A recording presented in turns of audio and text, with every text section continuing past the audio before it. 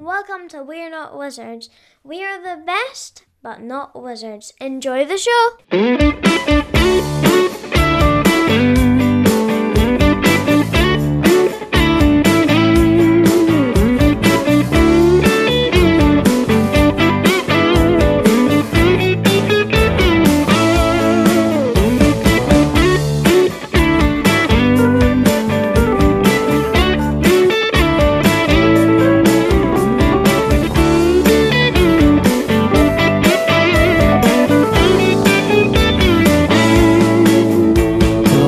Another episode of We're Not Wizards. My name's Richard. I'll be your host for July. It's almost the end of July. We're kind of tailing off into July and we're heading into August, which some people kind of think of as the summer, as they think of where the big burny hot ball of fire in the sky crosses the horizon more and more. But we are entering hopefully into the colder months, the colder times. Because at the moment, I'll be honest with you, sometimes it feels like we've not just got a ball of the ball of fire outside. We've actually got a dragon out there blowing fire across the sky and actually making the whole place incredibly hot, especially over the last couple of months. So I wanted to have somebody on the show who maybe knows a little bit about dragons, or Dracos, as they're known. So I have brought on William Burgos from Draco Studios, and we're going to talk a whole pile of different things. We're going to talk a little bit about Lords of Valor. We might even talk about flightless, extinct birds riding on dinosaurs. We shall see what we can do. But thank you very, very much for joining us on the show. William, how are you? Are you well? Hello. Well, thank you for having me. I'm very excited to be here, and yeah, we're very good. In preparations for Gen Con right now. Are you going to be spending the entire kind of weekend, couple of days up at Gen Con? Is it the whole time at Gen Con for yourself?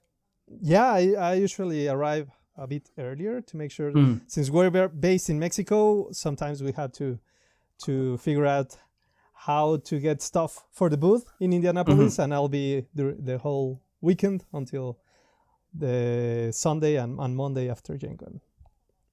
And because you're coming from Mexico, do you need to have and you're crossing the border into the US, do you have to have is it kind of extra paperwork and stuff like that to get your stuff? Have you got a ticket? Are you going to be shipping a lot of your materials directly to Indianapolis, or do you take a big truck up there, or do you fly it up there? How do you get up to well, luckily this time we are more prepared than previous years.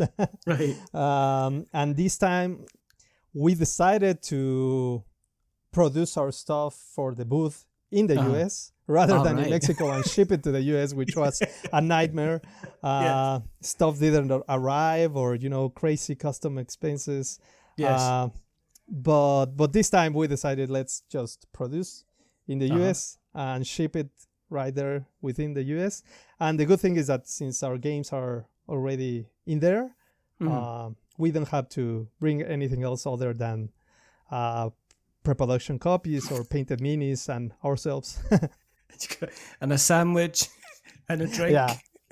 Yeah, some food.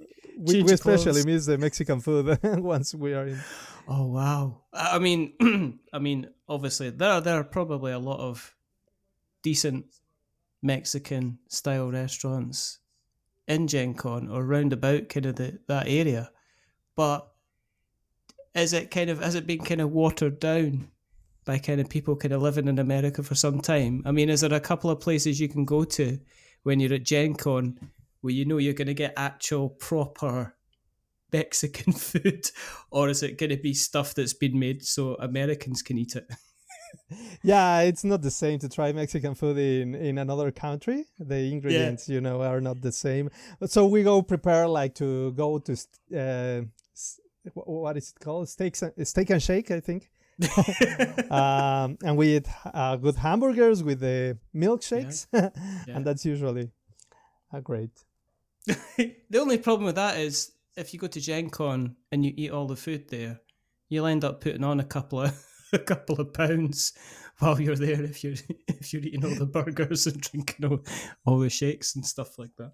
Yeah, and also the Gen Con pizza, the signature one. I've never been to America, and all I've heard about America is that everything is a lot bigger. Is that the portion sizes are an awful lot bigger. The pizzas are bigger. The burgers are huge. That you get burgers that are stacked literally about the size of a small dragon, and you've got to eat the whole thing, because otherwise the cook looks at you funny. Yeah, that's very true. They wonder kind of what they've done. You're a native of Mexico.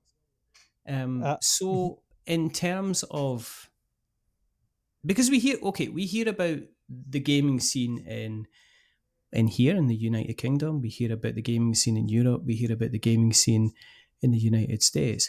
But when you were growing up, was there kind of like the same variations of kind of like, Monopoly, and were modern board games, did you get kind of versions of Catan and stuff like that? Did you play Catan? I mean, what was your journey into getting involved in kind of board games kind of growing up in Mexico?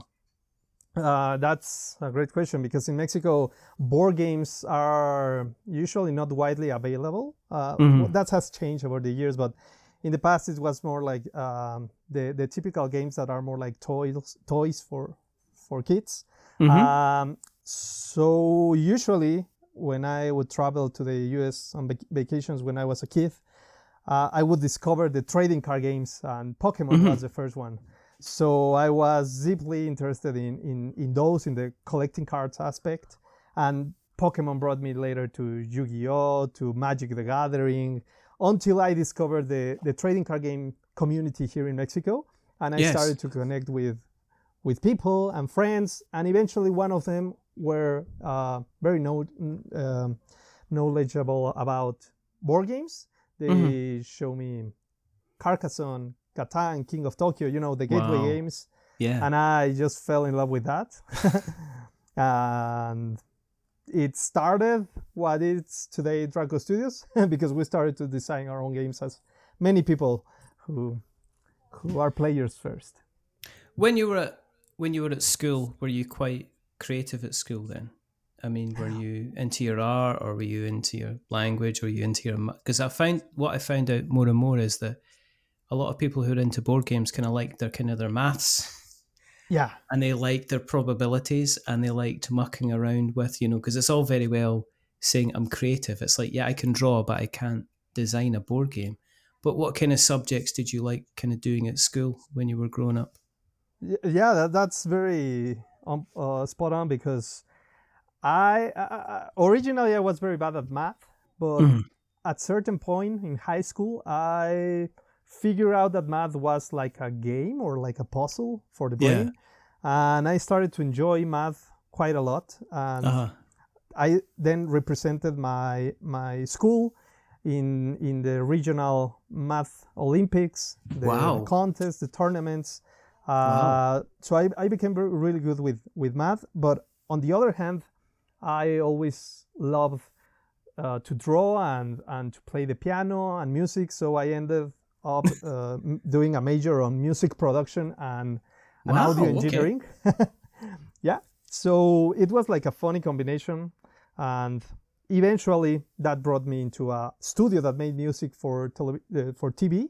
And one of those TV shows that we made music for was like a huge crowdfunding event for handicapped children. It's called Telethon here in Latin America. And then when I discovered Kickstarter, I was like, this is very familiar to the crowdfunding that it's done in my work. So one thing started to lead into another, and connecting the dots, like Steve Jobs used to say. So when did you, because looking at Board Game Geek, I've got a game called Tricksters. Yeah. So was that the first game that you, I mean, I'm sure there are literally tens of other games that are in prototype form that didn't reach a final version. But was Tricksters kind of like one of the first games that you worked on? Yeah, well, it was the first game we published, not the first we designed. And attempt to create. But yeah, at that point in November of 2016, Wow. we had a crowdfunding. Yeah. 7 years ago now. Yes, 7 years ago. It's been a while. We had a crowdfunding platform here in Mexico, which was called Fondeadora, and Kickstarter decided to buy that platform to become Kickstarter Mexico. So they opened their doors to Mexican creators. We heard about that, and then we funded Tricksters, which had amazing art. It was a light card game, and it became the first Mexican project to fund, like officially from the Kickstarter Mexico opening. And that led into me meeting other people in the community in Mexico who would ask for advice for Kickstarter. And today I have managed 30 Kickstarter campaigns. Wow. So, yeah, I kind of became like a... You're like a guru.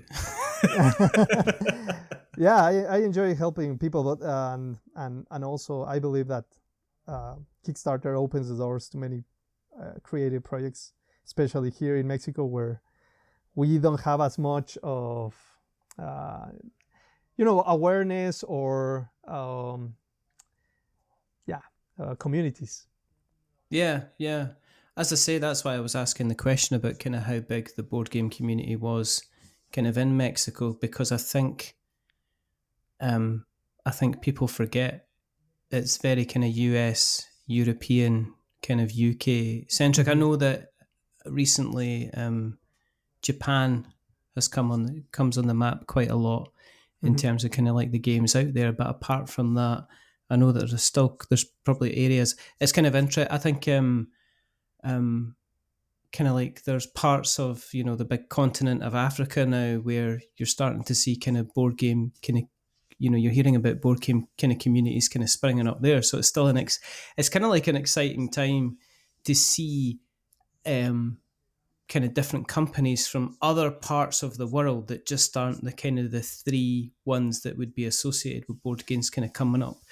So you did Tricksters, then there was Heroes, or Hero Prepare Your Champion, and then there was the first one that I was aware of that kind of caught my eye from yourself was the Dodos riding dinos.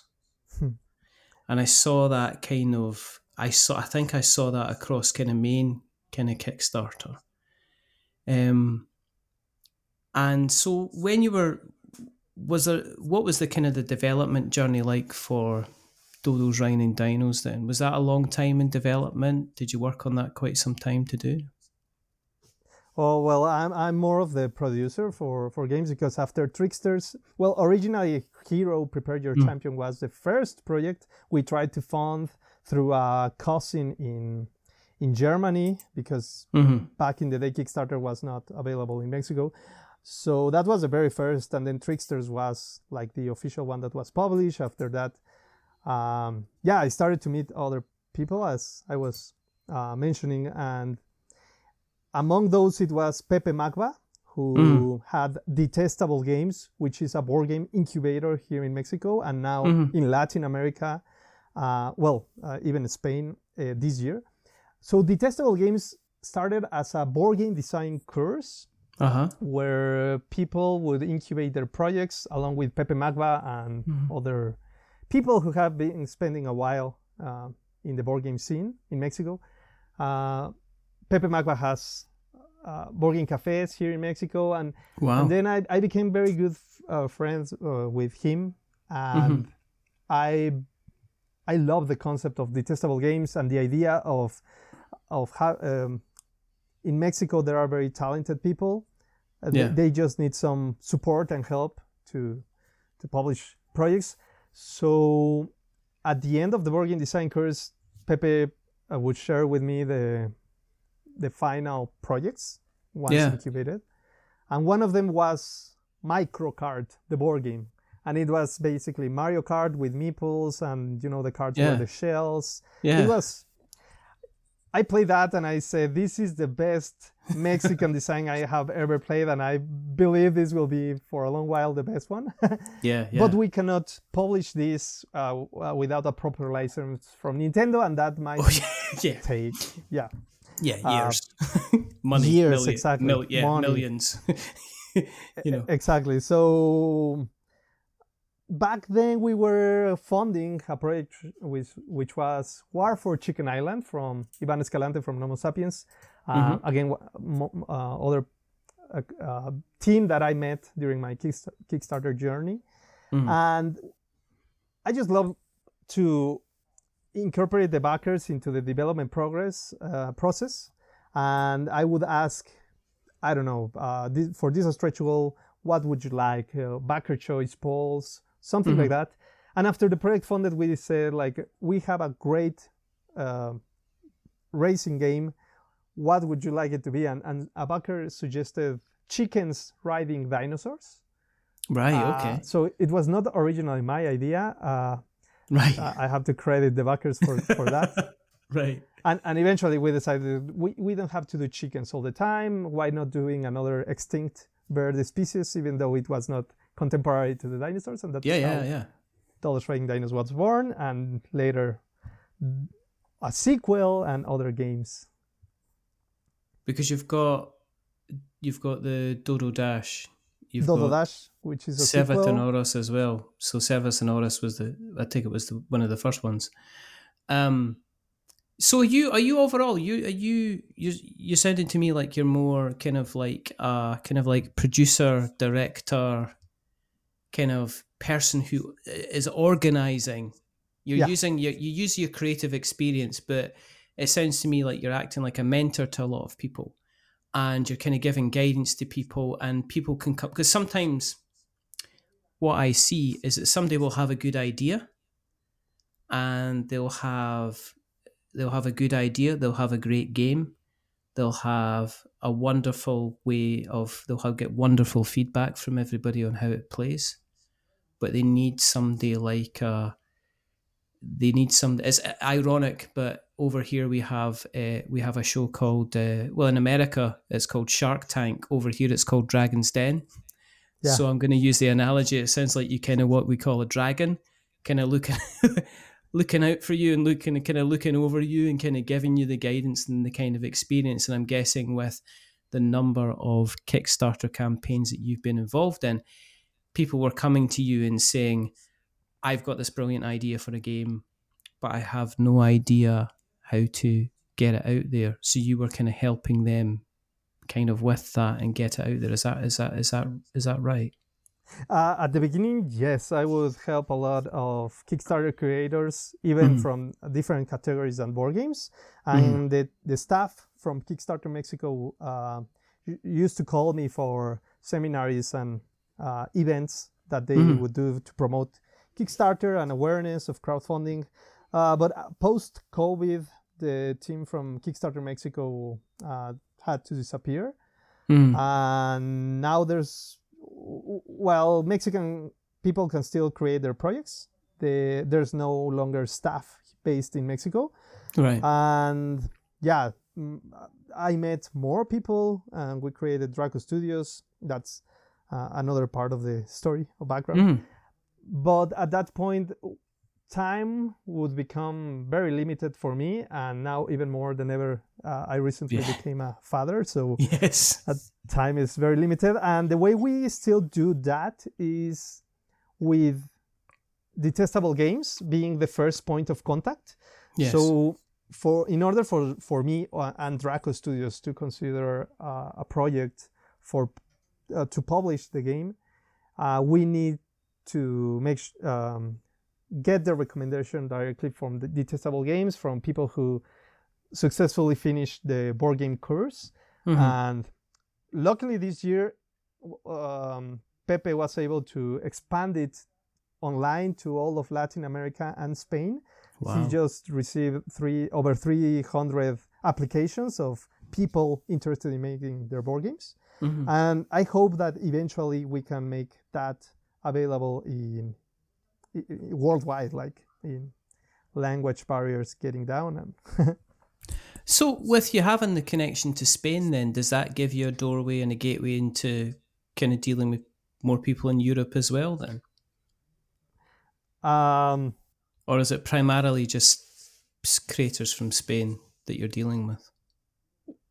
it was primarily creators from Mexico, and now it's Spain and Chile. Chile is big, Wow. very big at board game scene, and there's some from Colombia or other Latin American countries. But So let's talk about Draco Studios yeah, for a bit. I mean, you go from, you're kind of going to kind of riding dinos to kind of like this big, huge vision of this. I mean, Draco is, it looks like a big kind of almost like corporate entity. What made you decide to kind of put something together under kind of like, what kind of, where was the idea to create something like Draco Studios? Where did that come from? it's a story that in Mexico sometimes we tell as the Avengers assemble. So after I funded on Kickstarter, I gathered with some of the people I created tricksters with, including sculptors and illustrators, game designers, and yeah, back then people would reach out to me and my team to. It was not called Draco Studios back then. It was just another name, Either Tower. And one day I met someone here in Mexico, Daniel Serviche, who he told me that he had a big project in mind, and I was like, okay, let's meet and tell me more about that. And what he told me is still excites me and shocks me, because the first thing he said was, I want to build the next Star Wars.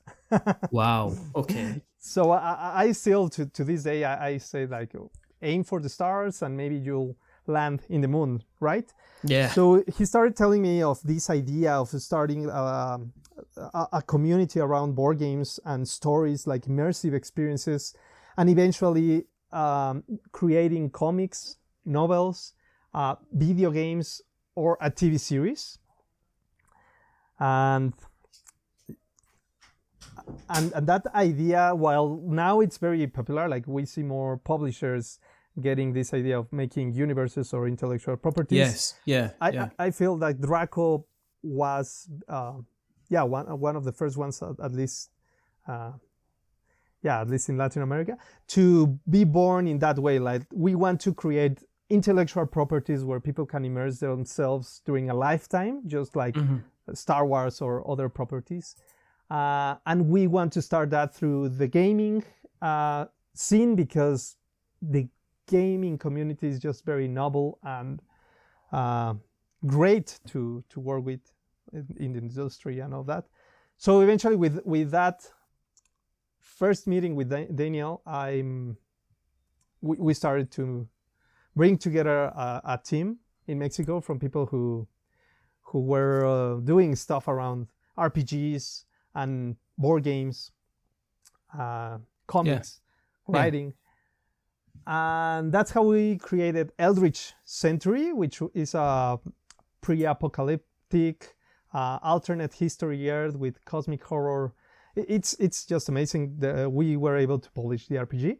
But we discovered that we all love dragons, as many people do. And then we decided to create a universe that was around dragons as protagonists and antagonists, and taking inspirations from a lot of places like Aragon and Dragonlance, like a lot of dragon universes. But by that time, we named the company Draco Studios. Yes. And it started to grow, and now we have like a lot of 3D printing and other RPGs and comics, and the casual games, which is the Doubles Riding Dinos and Creature Kingdoms universe. But we still do a lot around dragons and RPGs, miniatures, board games, comics. We are starting like the script for the TV series. Because you've got games like War for Chicken Island. which Yeah. just which just kind because it's kind of strange because it's you can tell that you're kind of looking at things and going, well, okay, what you don't seem you have a kind of an eclectic mix of different projects.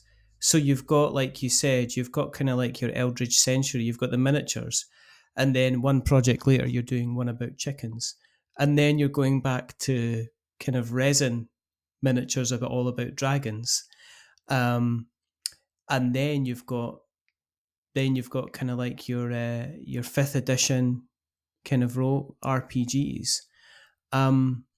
So does it mean that then you've got the ability to kind of create the bigger community and also give kind of jobs to kind of artists, within kind of your contacts throughout kind of like Mexico, South America as well? Do you have like a list of kind of like artists and writers and stuff like that you can refer to, that you can talk to, that you can help network and bring on with their ideas that they have? Kind of like the reason why we always attend to Gen Con is because it's the best place to make relationships. Mm-hmm. And in Gen Con, the first time we attended, we met Tom Babby, who is an artist from Wizards of the Coast and a lot of other major brands.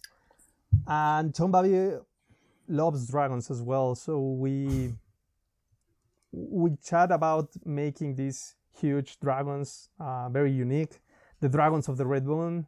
We would by then we had a resin cast workshop and decided to make them available in resin, in 3D printing, because another of the partners, also named Daniel, is very active in the 3D printing community. And Tom Babby helped us a lot to reach new artists, again, from industry veterans like Steve Prescott or Jason Engel, Tyler Walpole, so many names from Wizards of the Coast products that have been shaped with them. And then on the sculpting side, we had something similar. And then Angus Abramson in the UK also helped us to reach out to other writers and editors. And eventually we met Alessio Cavatore from Riverhorse, and Alessio would introduce us to Mark Latham, to Caroline Pritchard-Lowe, and eventually, yes, we are a huge network right now of people working in Draco. We started in Mexico, but right now we have a team based worldwide. But yeah, usually we work through freelance for art, for sculpt, and all that, and people interested in developing their games in that way. Of course, we can recommend, but it's like the same journey. And then you had Dragonbond, Lords of Valor, which was, I mean, it did well over $200,000. You had about 2,500 kind of backers, and it looks like it was a bit of a departure from what you had done kind of before. Were you surprised by the level of success that it reached, or were you quietly confident it was going to do as well as it did? I'm always pleased when we break the barrier of 700 backers. Yes. So yeah, I was pleased, surprised, but to be honest, I was confident that the game would be able to fund, because by the time we launched Lords of Valor, we already have like a great community of backers, of ambassadors, and we kind of structured the campaign to make sure that we are going to be able to fund, even though we put money from our pockets to complete it. Yeah.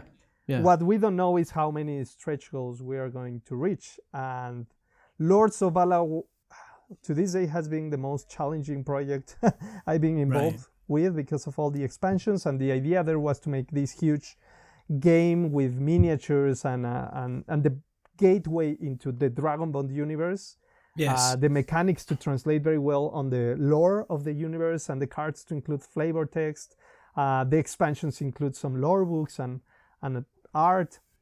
So yeah, it was very different to the other stuff we were doing.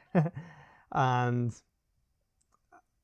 yeah, I was surprised of the results. If you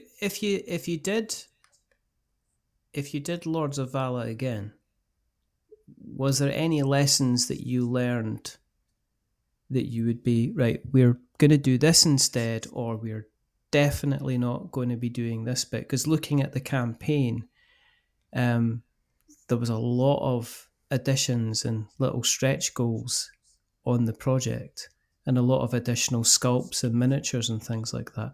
Is there things that you would change if you were able to run the campaign again and still get the same level of success, to make things kind of maybe easier for you, I guess? To be honest, yes, I've been thinking about that a lot, and especially because we offered some expansions at the beginning.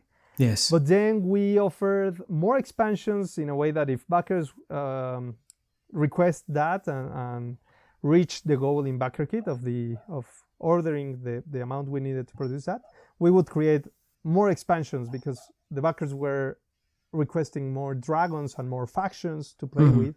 So that increased a lot the scope of the game, and we had to split the project already while we had the Kickstarter project in process. So we offered 2-wave fulfillment. Yes. And right now I'm very, every day I am a bit more stressed, because I want to fulfill the rewards to backers. Yes. Who ordered single wave shipping, because some of them split their shipping and already received their base game. Others are picking the base game at Gen Con. And other than that, the base game is released at retail. All of this was communicated with backers, because I believe in full transparency on crowdfunding. Yes. And but at the end, the expansions and all the translations, we used to work with localization partners for the Kickstarter, and that complicated the project a bit, because this, as I was telling, includes a lot of text. So yeah, if I were to go back, I would just fund the base game with an expansion that is maybe free for backers. Yes. And then after completing that, we would launch maybe another Kickstarter with the rest of the expansions. That's how I would do it today. Yeah. No, and I think one of the things with launching with a lot of expansions is that, and as we've seen over the last couple of years, all it takes is something to happen to like manufacturing in China, for kind of like prices to hugely increase, and or that to really, really hurt people's abilities to be able to kind of deliver the projects. Did you get was Lords of Valor, was that manufactured in China as well and then shipped over, or did you look at different sources for kind of manufacturing as well when you were kind of looking at the project? Well, Lords of Valor was manufactured in China by Panda Games Manufacturing, which we believe have the highest quality standards. But because of that as well, Panda is very detailed on their revisions and file verification, and that extends the time as well. But at the end, the product is worth it. Like, you can see that the game will, it's perfect in production terms. Back in the day when I was producing Tricksters, I was not aware that China had specialized factories for board games. And I had the idea that producing in China was not great. In addition of not knowing anything about logistics. So we decided to produce in Mexico that game, and it was also a challenge, but it was very helpful to understand firsthand all the processes that takes to manufacture a game, and the finishes that you have to include in each component in order to be of a good quality, the materials. And later, my friend Pepe Magba also produced a game here in Mexico last year. and he discovered that producing in Mexico, even though labor is not expensive, Yes. the game costed twice as much as it would cost to produce in China, even with the freight shipping. So and China has better machinery. Yeah. So at the end, we print in China most of our stuff, other than the resin cast miniatures. Yeah, I mean, I think that's the case, is that I think when people kind of weigh up, and I've seen the discussion in, with people I know in America, when I've asked them the question about kind of would they get manufactured in America, and it's like, it's cost prohibitive. Yeah. It's literally going to cost me, I can get this manufactured in China for, $25, and it's got all these minis, it's got all these tokens, and, everything's fine. If I go to America and I try to get this manufactured, it's going to cost me $50 a unit, and I'm going to have to order kind of like 10,000 in order to kind of make it worth my while, and kind of make it the kind of cost. So I've seen people kind of argue that. With regards to crowdfunding, is that going to be your method kind of going forward, with you building, as you would say, putting your fingers into many pies, as they would say, and you've got so many different types of projects? Are you going to continue on the kind of the crowdfunding kind of method, or are you looking at kind of like potential kind of distribution, having things with a longer tail and things like that, so you've got continual revenue kind of coming in? Well, crowdfunding at this point, and as I was saying, we don't see it as a way to raise funds. Of course, they are super important, but personally, with crowdfunding, what I'm looking for is more to connect through our community, or raise a crowd, if you will. Okay. It's more like connecting with people who are passionate about the products, and also want the deluxe version, or a special incentive for supporting directly to us. We expect to still do crowdfunding, and because of the large team that we have different units working on different stuff: RPGs, miniatures, board games, comics, casual games. So the trick there is that, since it comes out from the same account, sometimes it gives the wrong impression, but in reality is that we have a lot of separate teams, and we have other ways to get funding sometimes, not all times. And crowdfunding is also like a huge event for us to centralize marketing, getting previews or reviews, or just aligning press releases. So I imagine there's no reason why we wouldn't do a crowdfunding, even though we are changing slightly. We already enter into distribution through some distributors in the US. Yes. And we are starting to try new crowdfunding platforms, such as BackerKit crowdfunding. Yes. We will include like a pre-order in there. It's not exactly like a crowdfunding with tons of stretch goals. It's more like a pre-order. Yes. And again, a way to centralize the efforts on marketing and connecting with the people who want a premium experience. And also that, like, finally, with that idea, at least the projects that I manage, I like to involve the community, include some challenges, achievements, social goals, or backer choices, like anything that would make it more like a transaction.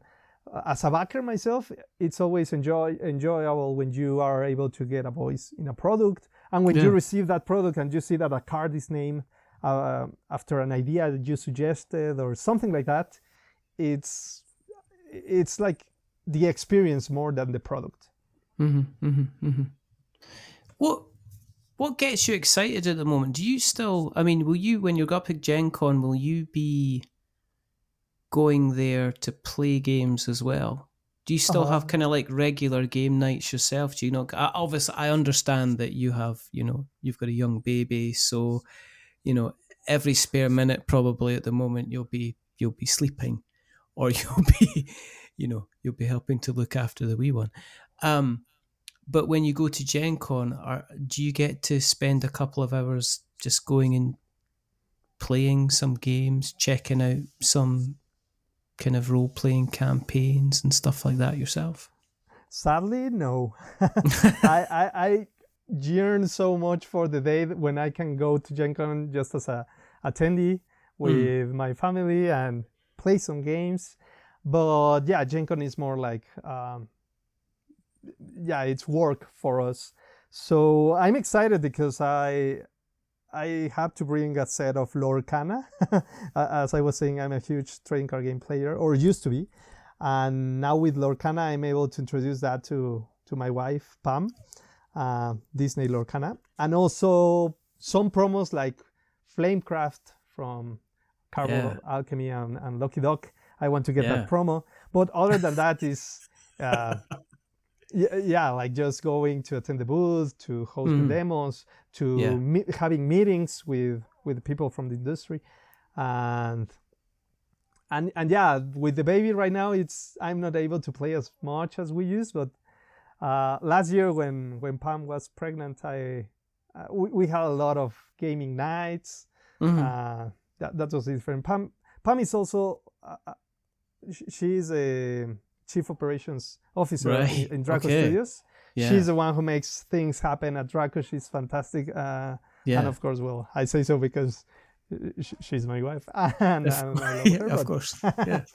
But what I mean is that, it's such a blessing to have like a partner in life who is also like, enjoys the same hobbies. So we share work, but also we share the hobby, and it's fantastic. So we don't play as much now, but Pepe Magba, because of all the board game cafes and all of that, he believes that if we are doing game publishing, we need to play games, and we need to play the new stuff that is being released. So Pepe plays every day at the board game cafe with our team from Guadalajara, from Detestable Games. Yeah. So I trust that they, as the board game design course that also playtests other game titles for Draco, they have the eye to spot some game design aspects, and I focus more on the creative side of the art, of the editing, of the product itself, of the marketing, on the crowdfunding. One of the things that struck me about Lords of Vala is the kind of the art. The box cover for Lords of Vala is wonderful. I mean, I am a huge art snob, and I don't think I've seen anything as just stand out, and it looks epic. Oh, thank you. Do you remember? Do you remember the moment when you first saw it, when you kind of like you saw the art? Was there quite a few different kind of variations of that box cover? Or was it just like, did it just work? Did somebody say, oh, you mean these dragons with these? Or was it quite a few different kind of variants of the cover did you go through? It was like the culmination of so many years of work, because Tom Babi, after we created these dragons, which right now are nominated for the Ennis on Gen Con. Yes. Tom Babi helped us reach new artists, and he became art director of Dragon Month, and started to work with Steve Prescott and other artists to create a concept art. Steve Prescott has done such a major work on the Dragon Bond IP to create unique concepts, and he created the sketch of the cover, but because of deliverables, he was not able to finish with the short turnaround time that we had. So we had another artist from Mexico that he started working with us, Aldo Dominguez, to finish from the sketch of Steve Prescott, and it was like a collaboration, of course, with the direction of Tom Babi. And because of all the concept art that we already have, it was like easy to include all the well, not easy, but the conceptual part was already done. It was more like a composition work. And as far as I can remember, Steve and Tom, they showed us that sketch. I imagine there might have been other quick scribbles or sketches. But Tom and Steve are truly awesome at their work. And then Aldo finished that cover. Aldo also did a lot of work with us on Dragon Bond, and eventually Wizards of the Coast people called him to work on Magic the Gathering, which was his dream as a child. So even though Aldo is no longer working with us, we have enabled many people at Mexico who work at Draco Studios to take a next step working with major companies. And that's also like a pleasing side of kind of being like the incubator as well of people, not just projects and board game. Yeah, I mean, sometimes if somebody's got an opportunity and it's a dream of theirs, sometimes you just kind of have to let them go. I mean, you can give him a couple of years and then you can always bring him back in again once he's had the Wizard of the Coast kind of experience. With you building up such a huge world, is there any part of you that wants to do kind of smaller stuff again? Do you want to do more kind of dodos on dinos? You want to do more of the kind of the chicken war stuff and things like that? Actually, it's the other way around. I miss doing the major stuff because of new parenthood last year, and Draco Studios is growing so much in every aspect. We had an internal talk. Until last year, I was CEO of the company, and we had to restructure the company.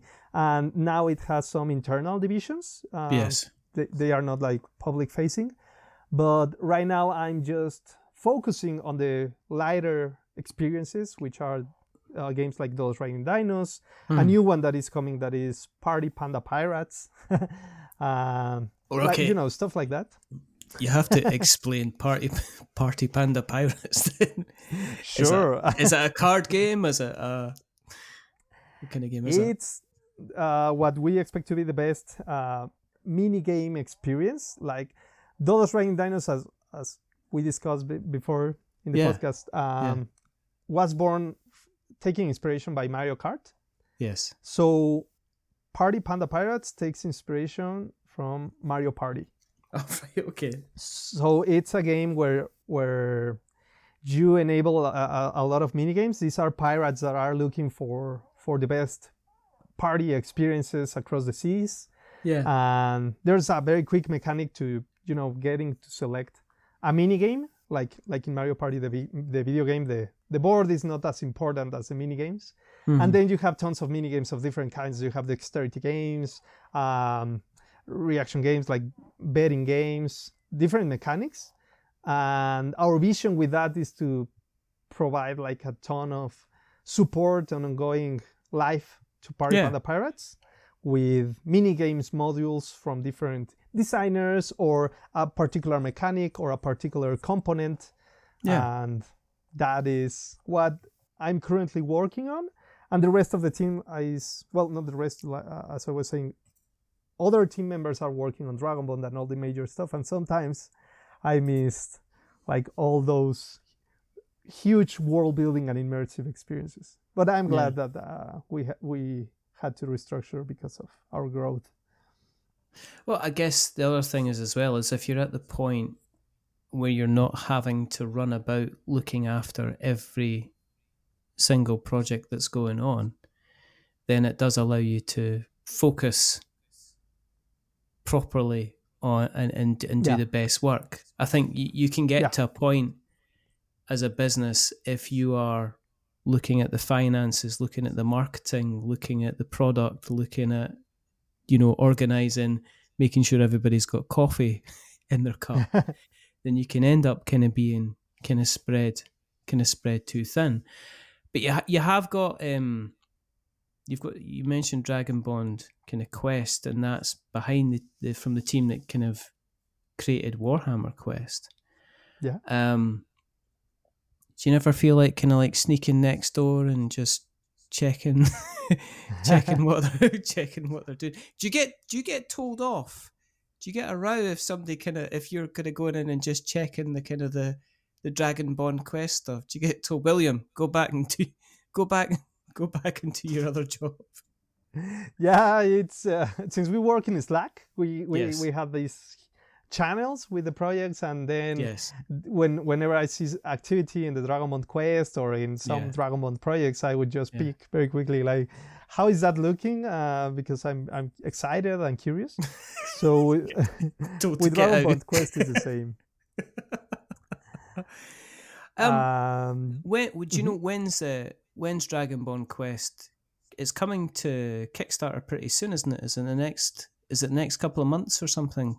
Dragonbond Quest is coming. After so much work with the Lords of Valor expansions and the translations and the factory revisions, we are finally in mass productions for the expansions.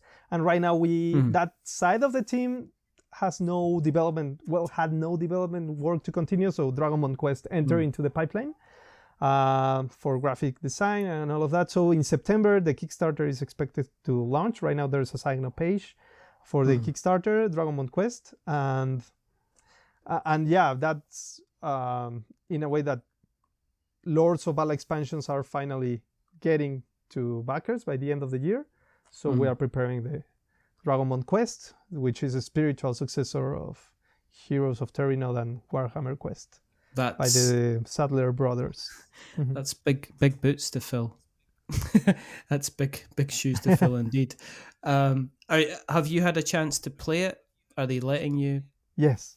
Have you? No, yes. I raised my hand to say I want to play this stuff, and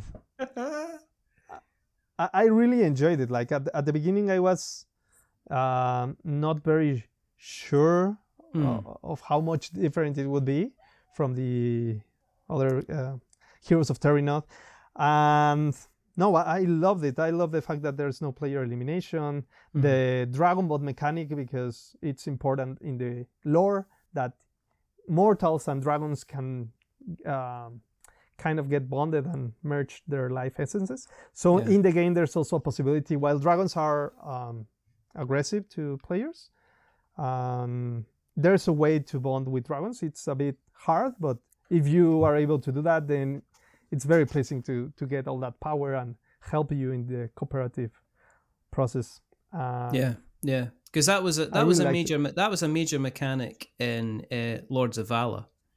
Yeah, was that you started off as 4 separate players, but depending on how the game progressed, you could end up in a situation where you were you were both kind of rolling a dice to see if you bonded. And then if you did bond, you became allies. And then if you won the game, then you kind of won the game kind of together. Which was unusual and a very, very unusual kind of mechanic. And kind of I've not seen that kind of mechanic before. So it was a pretty interesting mechanic to kind of have in the game. And it sounds like if Dragonbond Quest is kind of heading the same way, it'll be interesting to see how that kind of goes as well. On card games, because I'm going to go a quick aside, I have... Yeah, the difference in here being that players play as the characters, as the heroes. Yes. So if you bond with a dragon, it's still you, because the game is already fully cooperative. But in Lords of Valor, players can play as dragons or mortals, so that's why you could become bonded with another player. And yeah, it was a very interesting mechanic to develop. We had to playtest a lot and iterate because of backers' feedback. Yes. What I was telling that we enjoy to integrate backers into the development. And we ended up changing what we initially proposed in the Kickstarter so that it felt more balanced, and still you get satisfaction of winning even though someone else is looking to bond with you. You still get to win. And of course there are ways to remove that rule if you don't enjoy it. Or once you are familiar with the game, there are ways to maximize your chances to avoid getting bonded if you don't want to. Yes. But it's also exciting because in the lore, when you get dragon bonded, the dragon and the mortal become more powerful over time. So in here, you unlock a new mechanic that interacts with each other, a new ability depending on your character. So that's also like very cool to enable in Lords of Valor. I'm reminded of one of my favourite PlayStation 1 games, which was called Breath of Fire 4. And that was a mixture of kind of like dragons and people. So I kind of got that vibe from it. So what I'll do is, obviously we'll make sure that we make people aware of Dragonborn Quest when it's going to be out there. But if people have listened along tonight and they want to keep an eye on what Draco Studios is up to, where can they find you on the internet? Where do you exist? Mainly, our website has a link to our Discord server, and we are very, very, very active in there with people who, whatever their interest is, Dragonborn RPGs, 3D printing, or the lighter games, Creature Kingdoms. We are always active in there. And other than that, we are also in Facebook, in Instagram. We post YouTube videos regularly, and we also have the Kickstarter profile, but it's mostly Discord where we are directly active with the community. Wonderful. Okay. Well, as I say, we'll get all those links from you and we'll put them in the show notes so that we've got notes to show. If you want to keep an eye on what we're up to, then you just find us in all the normal places as well. Just search for We're Not Wizards and you'll find us on, there's like Threads and there's, Threads and Blue Skies and Twitter. I don't know. The whole thing's becoming crashing down. And X as well and some kind of weird kind of thing. But you know where to find us. It's fine. But if you have enjoyed what you've listened to tonight, then please consider going to your podcast catcher of choice and dropping us a rating or a review. If you are going to be giving us a rating or a review, don't give us 10 stars because it makes me big-headed. But don't give me 1 star because it makes us cry. Give us something in the middle, like a 5. Because it's average and we're just a little bit average. But the person who's not been average is the rather wonderful, rather fantastic William Burgos. Thank you very, very much for guesting. There's only 2 more questions. 2 more things we need to do. The first thing is to remember that we're many things, but we're not wizards. Are we wizards, William? We are not wizards. There you go. We're dragons. We are dragons, exactly. I was tempted to say that. We are dragons. And the second thing is to say goodbye. So it's a goodbye from William. Say goodbye, William. Goodbye, everyone, and thank you. And it's a goodbye from me. Remember, stay safe, roll 6s, make something awful. And if you're going to get bonded, make sure it's dragon bonded. But until the next time, goodbye. A wizard is never late.